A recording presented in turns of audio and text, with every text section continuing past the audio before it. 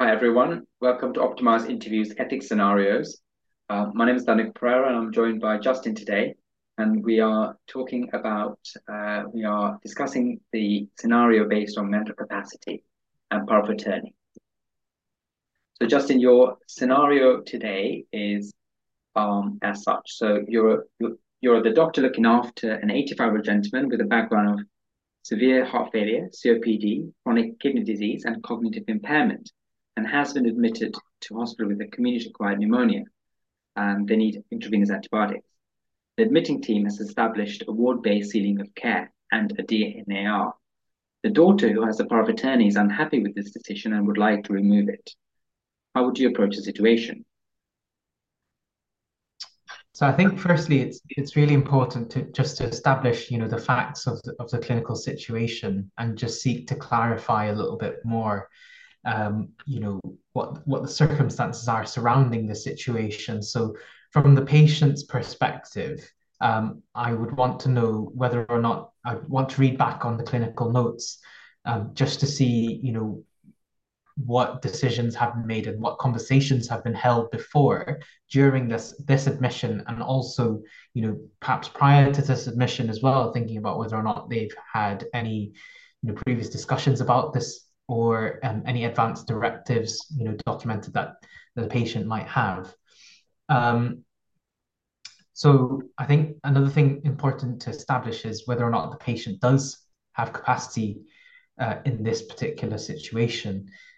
So I want to carry out, a two-stage mental, capacity assessment, because, as per the Mental Health Act, we must always assume patients have capacity until proven otherwise. So it's important to determine whether or not the patient has capacity, um, because this also has an impact on whether or not the power of attorney is active. It really hinges on whether or not the patient has, mental capacity. So I think that would probably be the most important thing to establish from a patient point of view, what his or her wishes are, whether they've had previous advanced directives, and whether or not they are currently, whether they currently have capacity. Um, uh, if they do, I would have to seek consent from them to speak to the power of attorney. And if they're happy for me to do so, then I think it'd be good as well just to have a chat and find out a bit more about, from the daughter in this scenario, what their understanding of DNAR is, what their understanding of ward-based ceiling of care is, and what the sort of conversations that have been had before in the past about, um, what their ideas and their conceptions of what these things are, and just try to explain and to clarify these things. Um, so I think, yeah, I think, making sure from the patient's perspective that they've got capacity, and then if they do, getting consent and speaking to the power of attorney, the daughter who carries power of attorney, to try and understand and clarify, the facts of the situation.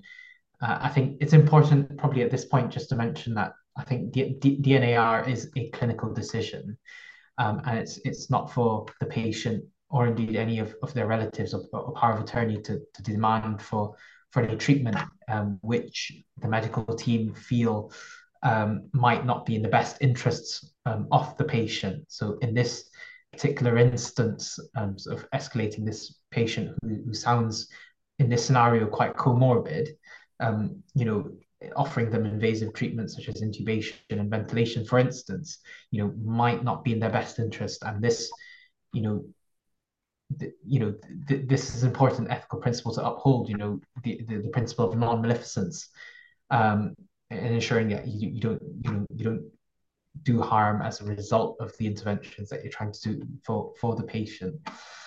I think after having explained all of this to the patient and the relative and the power of attorney, if they weren't satisfied with this answer, I think I'd quite like to get a bit of support from my senior medical colleagues. So that's the treating medical team registrar, as well as the on-call no, as well as the consultant that's looking after the patient, and offer perhaps the patient and the relative to have a sort of family meeting, with a more senior medical staff present,